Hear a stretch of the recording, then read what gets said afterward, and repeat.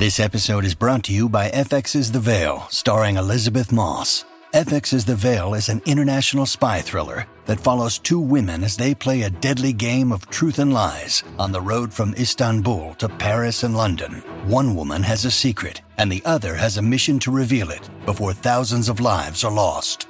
FX's The Veil, now streaming, only on Hulu. Look, Bumble knows you're exhausted by dating.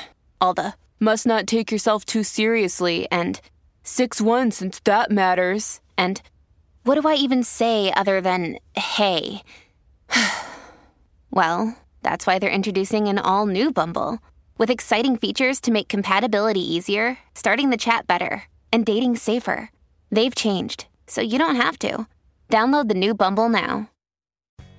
Hey, do you have an idea for a podcast but don't know where to start? Or do you have an already existing podcast that you want to take to the next level? Well, check out WeKnowPodcasting.com. From concept development to theme music to editing to logos, WeKnowPodcasting.com is a one-stop shop for all things pod.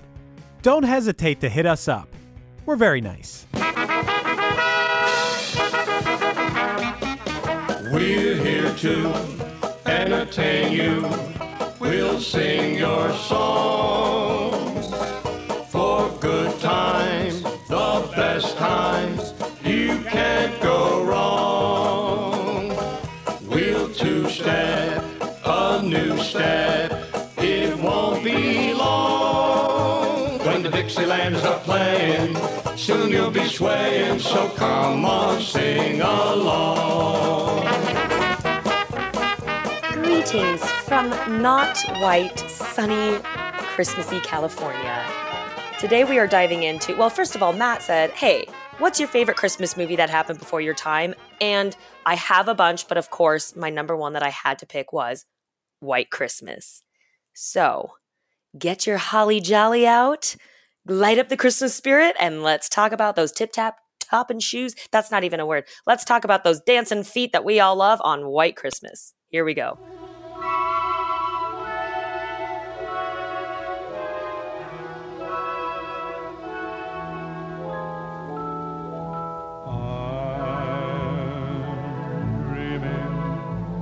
Of a white Christmas,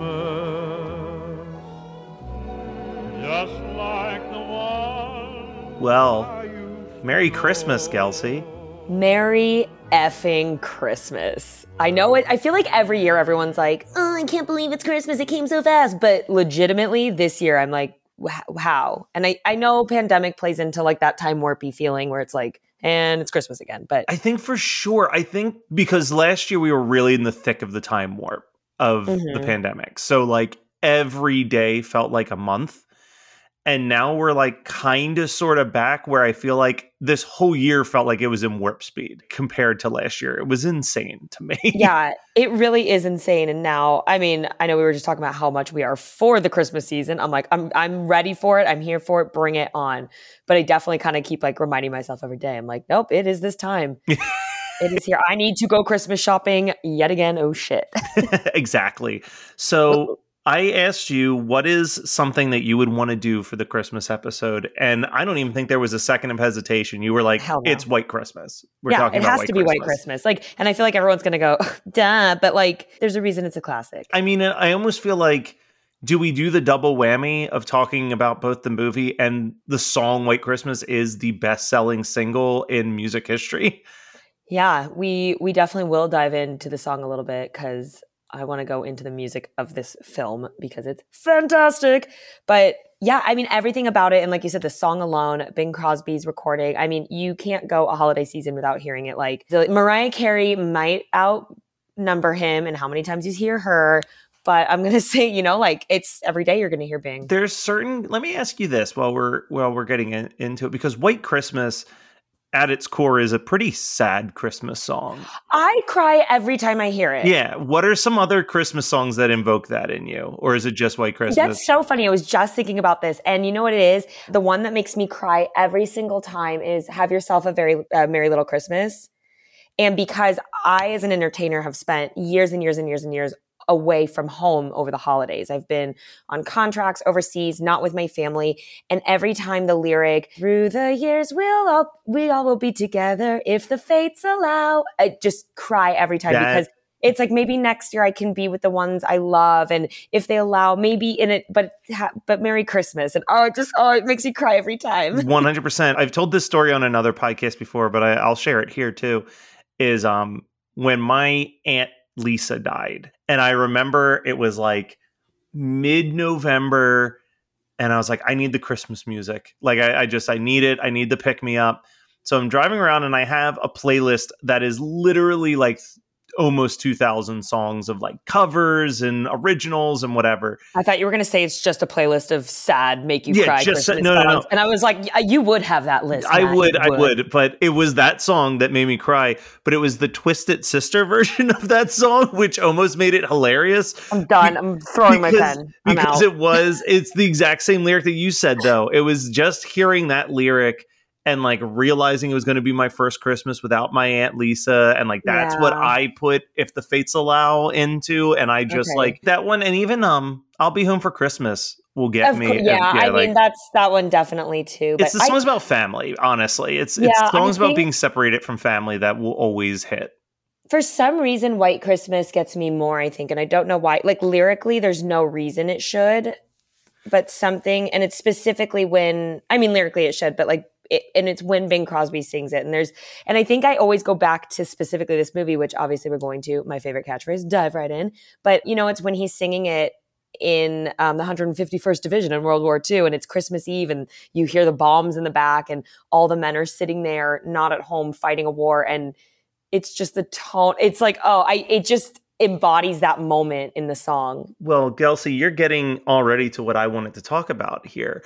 The reason why White Christmas has been considered the best-selling single of all time is that it came out originally during World War II, while a bunch of families were separated from each other. And yes, it was 1942. It was said that every household had 2 copies of it because the child who was out fighting in the war had a copy to keep them feeling like they were back home for Christmas, while the family back home had a copy longing for their son to come home. People don't really talk about the opening line, but obviously it wasn't written about wartime, but it was written about, ironically, living in Los Angeles and wishing that you were back up north with your family. That's not what it's about, Matt. No one is in California wishing they're back up north. Shut up.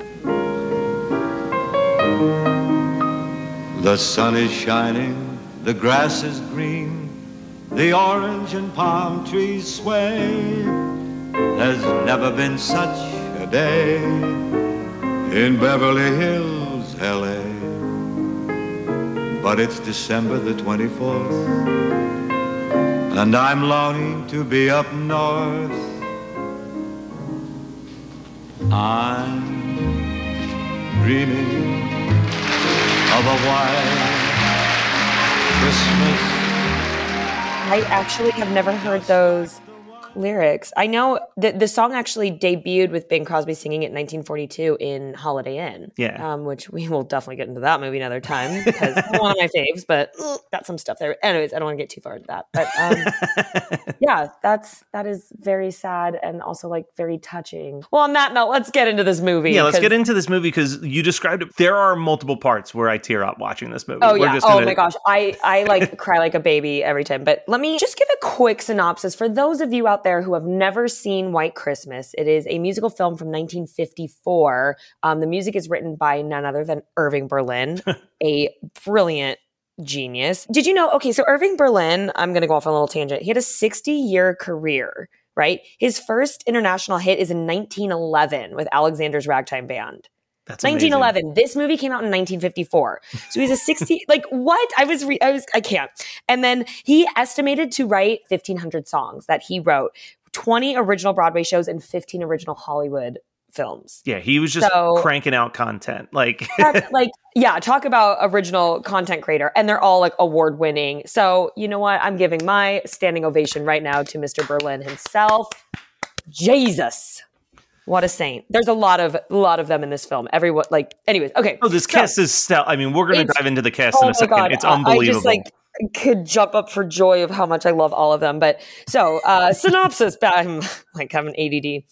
Two entertainers who just served in World War II are out in their duo career and move into producing to now work on their new show, Playing Around. They go to scout new talent and find a sister duo act who they follow to Vermont, where they are booked to do a Christmas show while the snow-filled mountains bring in guests. Wrong! They get there, there's no snow, there's no guests. Then the boys find that actually the owner of the inn is none other than their Major General Thomas G. Waverly, who was Commander-in-Chief or whatever, yeah. Yeah. And he's retired from the army because, as one does. So the boys come up with a plan to then take their show that they were producing, Playing Around, bring it to the inn to then hopefully attract a crowd and help their general. In the midst, they fall into a zany love cross path, as all the lovely 50s movies are. They all fall in love. There's some misunderstandings, yada, yada, yada. We cry, they sing, they dance, bada boom, bada bing. That's like the worst synopsis of this movie. No, you nailed it. And I think that I have like way more written. I was like, Let me ask you, are there any parts of this movie that you could do without? Because I have one thing that I could enjoy this movie exactly the same if it wasn't there. No, not off the top of my head. There's nothing that I'm like, no, what's yours? I could do without the misunderstanding. I feel like it doesn't really do too much to push the plot along. And it's such an overly wholesome movie that having like this kind of stressful part for 20 minutes in the middle, like, yeah, I do hate misunderstandings in movies because I'm just, if you would just communicate. And that's, you know what it is? I think it was written in. I mean, it's very much Betty's character to be a bit like, the thing I don't understand is she gets pissed off. There's a misunderstanding, folks, that they're going to surprise the general by inviting everyone that fought in the 151st Division, which he oversaw, to honor him because he was just rejected from rejoining the army and he's really sad. But the innkeeper, Emma, overhears the conversation with Bob and his old friend on a variety show, and it sounds like he's going to exploit the general for his own publicity. This is not correct. Bob says no, but that's what Emma hears. She goes to Betty and is like, this is their plan. And she gets pissed and is like, I'm out. And then she goes to New York and takes a job there. And she just leaves her sister. She's a duo act with her sister, leaves her sister high and dry because this guy pisses her off. Like that does make me, I'm like, what is Judy supposed to do? So I do agree with that. But what it does give, I guess, is it gives an excuse for another number for her to sing the song and for that song to fit where she is in the story. And let's talk about the cast real quick. So we've got a all-star cast of Bing Crosby playing Captain Bob Wallace, Danny Kaye as Private Phil Davis, Rosemary Clooney as Betty Haynes, and Vera Ellen as Judy Haynes. So I would say the one I knew the least is Vera. I did not know Vera Ellen, but I assume she's like dancing royalty because she kills it every scene. Vera Ellen is, unfortunately, she is a very underrated legend. Like she is very notable in the dance world, but she didn't get at that time and even still as much recognition as a lot of other stars of the musical era. And she is by far one of, if not the best female dancer of that time. Hands down. I will fight someone if they think otherwise. I think it's is it the song? What's the song where she's tap dancing? But there's a song. It's choreography, but Abraham's the best dance number. It's her and the dancer that's kind of uncredited is John Bracia. I'm not sure how to pronounce that, but he's a phenomenal dancer and they always dance together. And they do, Abraham is kind of their quick little number duo together. That it's the fastest dance. It's that number. It just, my jaw is open every time. And if you listeners out there don't know or haven't listened to my podcast before, I am a dancer. I've had a 10-year professional dance career. I grew up in the ballet world, so I know what I'm talking about. She was one of the youngest Rockettes. I think at 24, she became a Rockette, and she's 5'4". She's tiny. And the Rockettes are like 5'8" and up. I tried out for the Rockettes, and I'm too short because I'm 5'6". Yeah.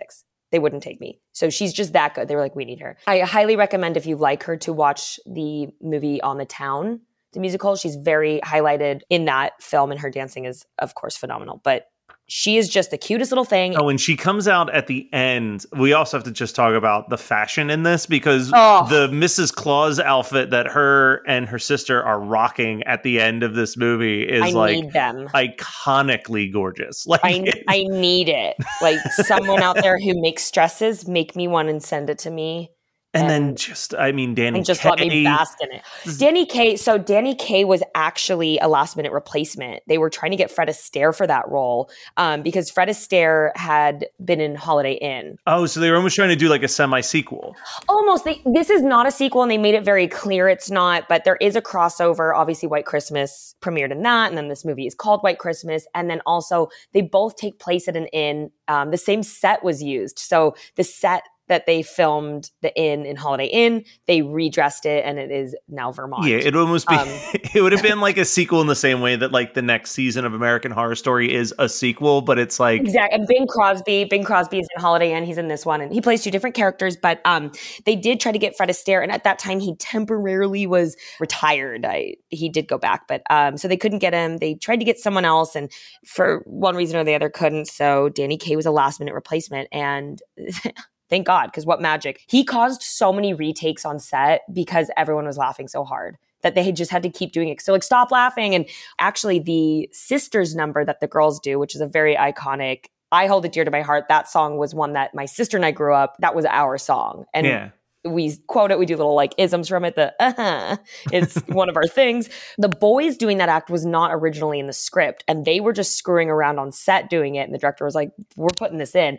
And when Bing Crosby starts laughing, that is real. That's him laughing, and they used it because it just, that one screamed the best, and they couldn't keep a straight face. But I mean, that's one of the most iconic scenes in it. Is let me ask you a question. I texted you about this where I was like, there's something about this movie that feels like it weirdly works as almost a double feature to Some Like It Hot. Just in some, I don't know how to place it, but it just has this like vibe that I think it's the double, maybe it's kind of the duo men team. Yeah, kind maybe there's something about it. Vibe and feel. And, you know, they're obviously not hiding out as women, but they are in the entertainment world, and it's kind of them in amongst women. And now there's just a tone. There's some type of tone to it that makes sense. It did feel. But let me ask you a question, because I never really researched this. Okay. Obviously, in that episode, at one point, you and Meg talk about like how Frank Sinatra was originally someone that was being considered for Some Like It Hot. And you were discussing how like, not only would that not really work, but like clearly Jack Lemmon and Tony Curtis in general are just like better human beings than Frank Sinatra was. And I've been on a Bing Crosby kick, and I get the vibe that he was just a chill, nice dude. Is there like some dark side to Bing Crosby that I don't know about? Or you know what? I feel like I actually haven't done much research in it, and he does definitely give off that vibe. And he's one of, I mean, obviously the most famous, and I think he put a style on the map as far as his deep kind of boo boo boo voice. It almost sounds like he could be doing anything else and he'd be happy. You know what I mean? Like, it's just like this very like apathetic vibe to his singing. It's the characters he plays are kind of always that. That's actually the exact character type he plays in Holiday Inn. Is he quits the entertainment business to go up to an inn to live. There's a song called Lazy, and it just fits so well. So I definitely agree with that. Do you have a favorite song in this? God, I did have the songs pulled up. Something about when they're on the train singing Snow. That's I always was going to say Snow. It's so good. I love it. It's just so charming and cute, and them making the little models. It's kind of cheesy, but at the time it's just, I love that part of entertainment. Yeah, it's just very simple and genuine. I do love that one. Obviously, White Christmas I love, but I know my favorite dance number is Abraham. Yeah. And I do love The Best Things Happen When You're Dancing. Let me ask you, what was your first experience seeing this movie? How did you see this for the first time? I can't say that I remember an exact moment. I always owned it on VHS, and it was always something that... I mean, I guess you had a dancer mom. I guess this was kind of just like part of the territory. I grew up like during the holidays, it was like we watched White Christmas at Christmas time. We watched Easter Parade at Easter time. We watched, we had like our holiday musicals that were part of the holiday Rolodex of movies we watched. And this was just kind of in there. And I remember as a kid seeing bits and pieces, because when I was super young, this is kind of, any older movie is a little longer and kind of hard for my attention. And so I would just kind of watch the musical numbers. And as I got older, I would sit more and more. And I don't remember the first time I sat and like watched the entire movie. I don't have a recollection of that, but I know I was a little older, and ever since then we watch it multiple times a year. The reason I ask is that I only saw this for the first time maybe 3 or 4 years ago. I have a friend, Sean, and this is his favorite movie of all time. There was a theater near his house on Thursday nights. They would do a retro screening of something.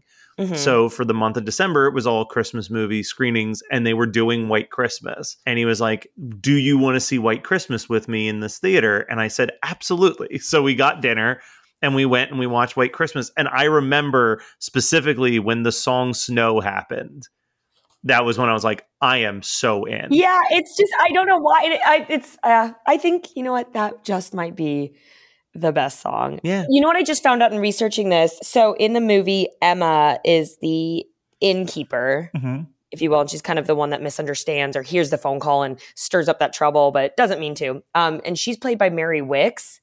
Do you know who Mary Wicks was? She was in Sister Act. She's Mary Lazarus. Oh, when I like freaked out. I was like, wait a minute, what? And I was like, she looked like weirdly familiar, and I was trying to place who she was. Because obviously when you have Bing Crosby, Danny Kaye, Rosemary Clooney, who we haven't even started talking about her. I know. And then Vera in this movie, you just expect everyone else is also probably some crazy heavy hitter that you're just not familiar with. But yeah, Rosemary Clooney, absolutely crushing it in this movie as well. Oh, yeah. And if I would assume you knew, listeners, but if you don't, that is George Clooney's aunt. So talent runs in that family. When you need mealtime inspiration, it's worth shopping Kroger, where you'll find over 30,000 mouth-watering choices that excite your inner foodie. And no matter what tasty choice you make, you'll enjoy our everyday low prices, plus extra ways to save, like digital coupons worth over $600 each week. You can also save up to $1 off per gallon at the pump with fuel points. More savings and more inspiring flavors make shopping Kroger worth it every time. Kroger, fresh for everyone. Fuel restrictions apply.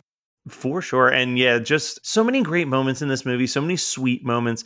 I want to talk about, we were both talking about crying while watching this. I want to know, what are some of the moments that get you every single time? Yeah, I would say I've got quite a few, but definitely obviously in the beginning when he sings White Christmas for the first time and there's like distant bombing in the back and everyone's sitting in somber, realizing they're not home. And that's obviously a tearjerker moment. And then I love when, and actually this is kind of fun, when Betty and Bob are up late at night getting their late night snack because she can't sleep.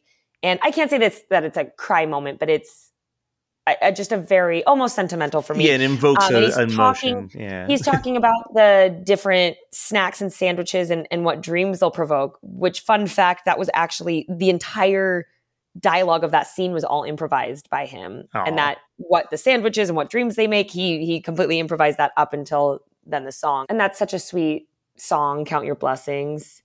And so that one kind of almost in a weird way can give me a little tear jerk. And I cry every time when the general walks in at the very end and the show's there and everyone's there and they stand up for him. And oh my gosh, that scene makes me cry, but I think I'm already crying just when his granddaughter sees him in the outfit for the first time. Yes, oh my gosh, of course. Yeah, that one is just so... And she just looks in awe at him. And their dynamic in relationship is also, it's so endearing. And then it's just tears from that point on. Because like when they... And then they all get engaged in the end and you're just already crying. There's little kids on... and they open up the... So when we saw White Christmas, it was like an unseasonably warm December.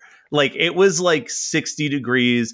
We really thought that there was not going to be snow this year. Matt, 60 is freezing. What are you talking about? Whatever, you California elite. So we go to see the movie, and at the end of the movie, the whole premise of the movie is that it's not snowing in Vermont. And then they open up the back doors and it's snowing out there. And they're like, oh, it finally came. And then the curtain raises and everyone sees that it's snowing outside and they all cheer. And then we walked outside and it had started to snow just as the movie ended. And it was like the most surreal experience.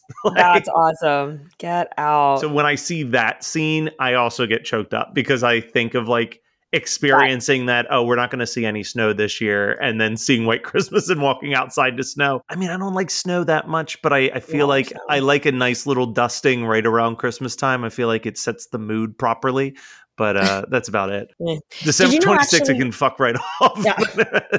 So that's what I say. It's charming through the holidays, and then that's why I hate January and February. Yeah. Like, they are the most depressing months to me. But sorry if anyone's born in that month. Good for you. You get that day, but the rest of it sucks. Did you know there's quite an interesting age gap and difference in this film? So Rosemary Clooney plays Betty. Betty is supposed to be the older sister, and Judy's the younger sister.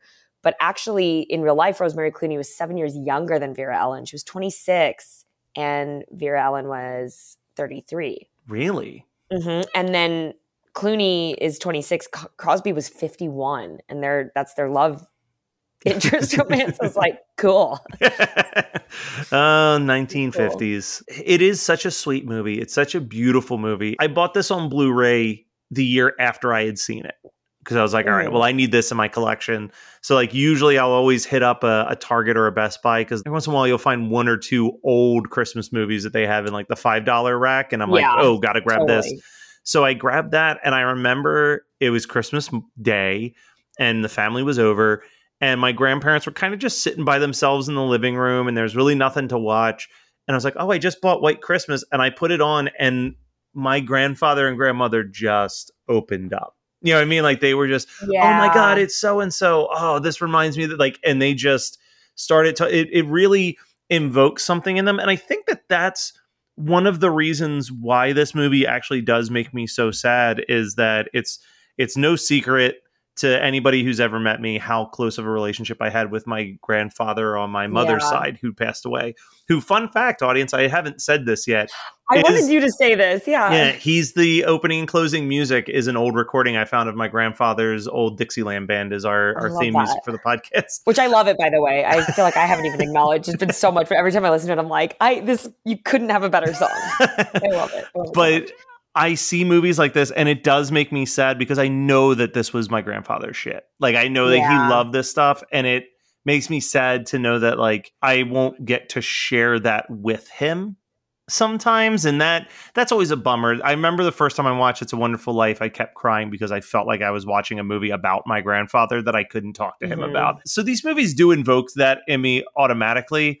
But I also cried while watching The 12 Dates of Christmas afterwards. And that's just a bad movie. So like, you know, the Christmas season just really makes is very emotional. Oh, yeah, for sure. I agree. I think everyone's just kind of in this vulnerable state, and it's great. I want to go back and talk a little bit more about the songs and some of the dance numbers and kind of break down. Vera Ellen actually was dubbed. She didn't sing any of her tracks, and it was Trudy Stevens, a woman named Trudy Stevens, did all her singing. So let's give it up for Trudy. What I love in this movie is I love in the beginning the little montage of the Wallace and Davis duo that you get, and that they, back in classic Paramount, MGM, whatever studios it is, musical, golden era age. I love how much detail and how much effort is put into, like, here's just a little montage of just to show them, like, hey, they're out and about and they have a great act, and they have like how many songs and little snippets, and they had to go in and film and choreograph and sing all of these little songs that could have just, they didn't move the plot forward, they did nothing. But that I feel like there's always that extra effort of a huge production just because in these films. And I love that. It's just that extra like love and care. And, it's very vaudeville-y, and I connect a lot with that style of entertainment, and I love it. But one thing I love about Irving Berlin, obviously we know he's a fucking genius, but when you start watching all of his different musicals, movies, be it shows, and I love how much all his songs cross over. Some people might say, it's a cop-out here to use that, but I love it. I love that White Christmas was in Holiday Inn, and then they bring it back, write a whole movie. Blue Skies, they do a, 10, 20-second blurb of them doing Blue Skies. That was written in 1926, and then there was a movie called Blue Skies with Fred Astaire. That, I do believe, came out before this movie. Heat Wave, they do a little Heat Wave. That is also in There's No Business Like Show Business. Marilyn Monroe sings that. And that movie came out also in 1954. So those movies were coming out. Irving Berlin had two big hits on his hand. But White Christmas was 1954's most successful film, as it should be. I love it reminds me a little bit of Singing in the Rain, which is another movie that I absolutely adore that I'm sure we will cover one day on this show. But, when you do those montages of like, here's how they came up, you know what I mean?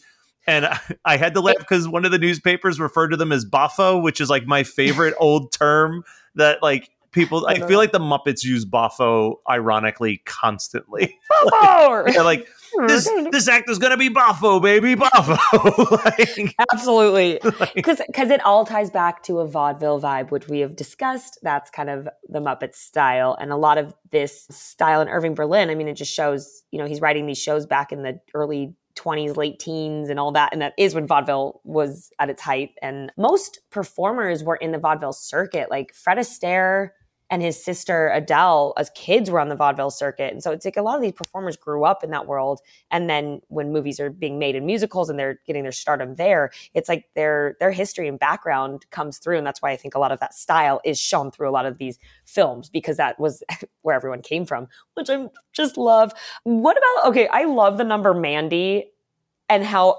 obnoxiously absurd it is. And it's my favorite. And just how much, like, it's an amazing musical number. Rosemary Clooney's singing beautiful. She looks gorgeous. And then Vera Ellen comes out, dances her tits off, and then they just start like throwing her. Like, there's that one ending scene where they like throw her down and then flip her around and go out, and she's just smiling at all. And then everyone has a tambourine, and it makes me so happy. I love that. And it's something, another number I love, and I don't know well enough if other comedies or musicals were diving into this style yet, but I love choreography, and it's satirizing Martha Graham, who, if you don't know who Martha Graham is, she is a choreographer and created a whole style that is known as Martha Graham style. And it's very modern and kind of avant-garde and what the dancers are doing. It's not for everyone. Personally, it's, she is also a legend in the dance world, an iconic name, developed a lot of iconic style, techniques, whatever. It's not my cup of tea, because I'm more on their side of how they're making fun of it, where now everything's very like choreography, and there's a lot of dance that's still like that today, where everyone's into contemporary and making a statement, and they're just like laying on the ground, and I'm like, just give me some rhinestones and fishnets. Where's the feathers? I want to be, and so I love this number because they're kind of throwing it that way, and then of course Vera Ellen comes out and tap dances and kills it yet again. Do you see like how fast her foot is moving? She's like tap, tap, like tapping. It's insane.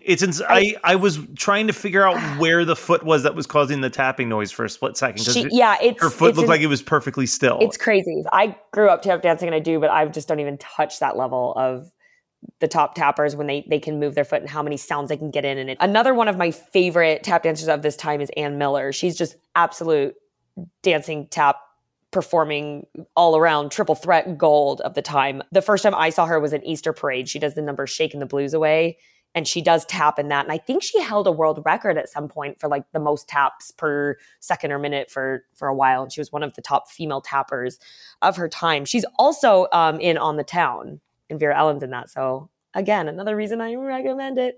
But yeah, it's such a good. So speaking of people being in other movies and crossing over, this is a fun little cameo. And I actually found this out on my own. A few years ago, I was watching the movie, and when Rosemary Clooney is singing Love You Didn't Do Me Right, Do Right By Me in New York, and she's in the club and she's got kind of the male dancers all around. We were watching one year, and I looked, and one of the dancers, I was like, I know this guy. My parents were like, what? How could you? And I was like, no, he's somebody. I know him. And I sat and I looked, and I was like, oh my gosh, I know exactly who that is. That's a young Bernardo from West Side Story. And I looked it up at that time, and I was like, oh my God, it's him. And it's George Chachkin, who ended up winning an Academy Award for his role in West Side Story of Bernardo. But he's a young dancer and, booked a gig. But yeah, it's crazy to see that. And I love finding stars that end up having bigger roles or bigger careers and kind of going back to movies where they're a chorus girl or a background or something. I think it's so fun. I mean, White Christmas is the perfect example of every dance number. They are athletes, these dancers. Vera Ellen, her partner, John Brascia, they're dancing so athletically, and they are jumping as high as they can. They're turning as much as they can. Everyone's flipping if they can. I feel like you just don't see that. And then they can all sing and have like an amazing stage presence. No, and I've made that argument, not with I would say dancing absolutely falls into this too, but for a really long time, as a person who doesn't really watch sports and doesn't follow sports, but has always kind of enjoyed watching wrestling, I would argue that it takes a lot more body endurance to do dance and wrestling than it does to do most other sports, in the sense of each individual sport, you're kind of focusing on a specific skill set. You know what I mean? Like it's like you run really hard, or you've got strong arms to swing a bat, or you can like take a hit, or this, that, and the other thing. But as you said, to do this almost aerial technique where you're like using just the power of your legs to get leaps into the air, but also like just being talented at doing that isn't enough. You also have to have the charming personality. Yeah, you got to make charisma. It look easy. You got to be a good performer. You got to have a cute smile. You got to be able. There's so much. And then as a girl, you know, you learn some of the hardest choreography you're ever going to get, jumping as high as you can, these crazy leaps. And they're like, oh, and here are 3-inch heels. Yeah. By the way, you're a girl, so here you go. Yeah, you're do like, this. Oh, sure. When I lived in New York and I was training as a dancer there, I mean, I only danced in heels. Yeah. Unless I was taking ballet class, And there's definitely an element of also like, and you've got to make sure it looks sexy the whole time. Like you can't make some ugly face or something while you're doing it. You can't look like you're sweating. You can't breathe hard. And then if you're in a Broadway show, which I've done a national tour of a Broadway show, you're singing. Yeah. And you got to make sure you're on your note. And I was like, this is a joke, right? Like I remember the first time I started getting into musicals and the endurance, it's insane. It's harder than you think, people. I feel like we could spend another 45 minutes just kind of doing Remember When with White Christmas. So what are obviously, if you haven't seen White Christmas, you really should make some time to see White Christmas. It is a beautiful, fantastic, fun movie. And I agree, like the songs might not grab you right out the gate.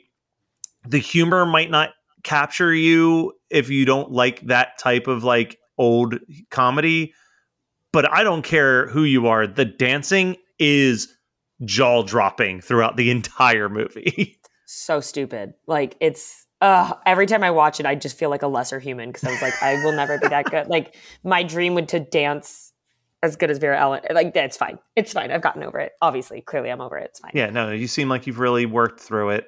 Yeah, I'm only envious of someone who's been passed away for how long and had a career since before either one of us was born. Yeah, that's fine. Yeah.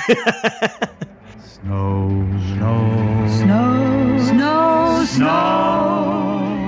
It won't be long before we'll all be there with snow, snow, snow. So I have a Christmas podcast as well as, 10 other podcasts about every single thing that even remotely tickles my interest. What? You in podcasts? No, it's weird. It's almost like I know podcasting.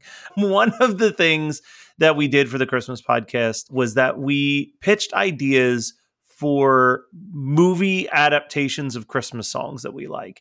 And I don't want to go there and do the whole pitch and repeat myself on that. But in the same vein as taking a hit song like White Christmas and then turning it into a beloved Christmas movie, we've seen Hallmark do this with stuff like Christmas Shoes. Is there any Christmas song that you're like, man, I would watch a movie based around the plot of that song? Yes, Grandma got ran over by a reindeer. I would drop everything and watch it. I'm like, I don't know where this is going to go, but I need to watch this. I love it. You could go so many angles. Who wouldn't watch that? I know. I'd be like, I don't care. I need to see what this is going to be about. Is it going to be a horror movie? Is it going to be a wacky, goofy comedy? Like, it could be anything. Mm-hmm. I'm going to vote for wacky, goofy comedy because that's what I want to see. So obviously, our show's before my time, which means that we'll say generously the hard cutoff date is somewhere in the very late 80s to early 90s. But what are some Christmas movies that if we didn't have a strict cutoff date, you would absolutely recommend as like a must watch every season? Well, the first two are probably still before my time. Definitely one, Trading Places is like one of my, I have to watch that. Christmas Vacation, I watch a million times. And then of course, I feel like the traditional Elf, Home Alone, I guess that's it. And White Christmas, like those are the ones that I will throw a hissy fit. I do love The Holiday, Just Friends. Those are, a few. But the first three I said are like non-negotiable. Nice. Very cool. Yeah. Very cool. Yeah. How about you? For the ones that we would never cover on this show, I feel like the season isn't over until I've watched Scrooged. Oh my God, how did I forget that? Yes, Scrooged is like one of the top. Yeah. And, oh my God. And Muppet Christmas Carol. Like, yeah, of course. Oh my gosh, Bad Kelsey. I missed the two most important. Well, Trading Places still beats those for me. Trading Places is so good. I love that movie. We might have to do that one time because I could go off for an hour right now on that movie. We quote it daily in my house, so it's fine. If people have other Christmas specials that they think that everyone should watch every holiday season from before their time, where can they go to let us know about it? Please let us know on Instagram. You can find us at @BeforeMyTime_podcast. Also on Facebook, just search Before My Time and we will pop up. Say hey, say hi, say hello. Share your favorite Christmas special. Send a like. Actually, right now on this podcast that you're listening to, give us a 5-star review. Share the Christmas spirit and give us the gift of a good review, because that's cool. Yeah. What's up? That's awkward.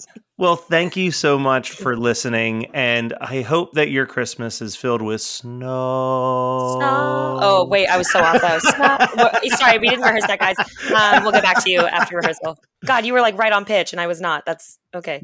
It never happens. So this is the one time that I was so excited. Yeah, I was like, we got this, and I was like, this will be so dope. And then I was all snow. It's fine.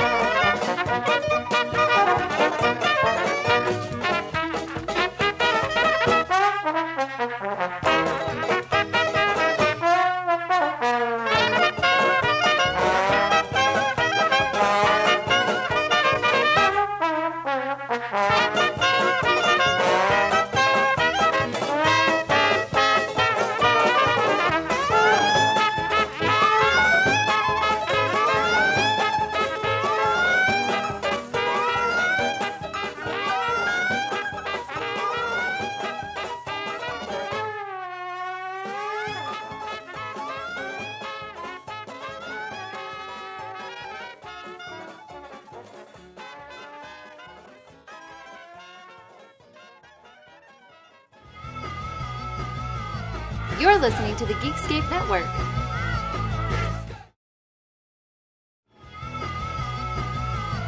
You're listening to the Geekscape Network.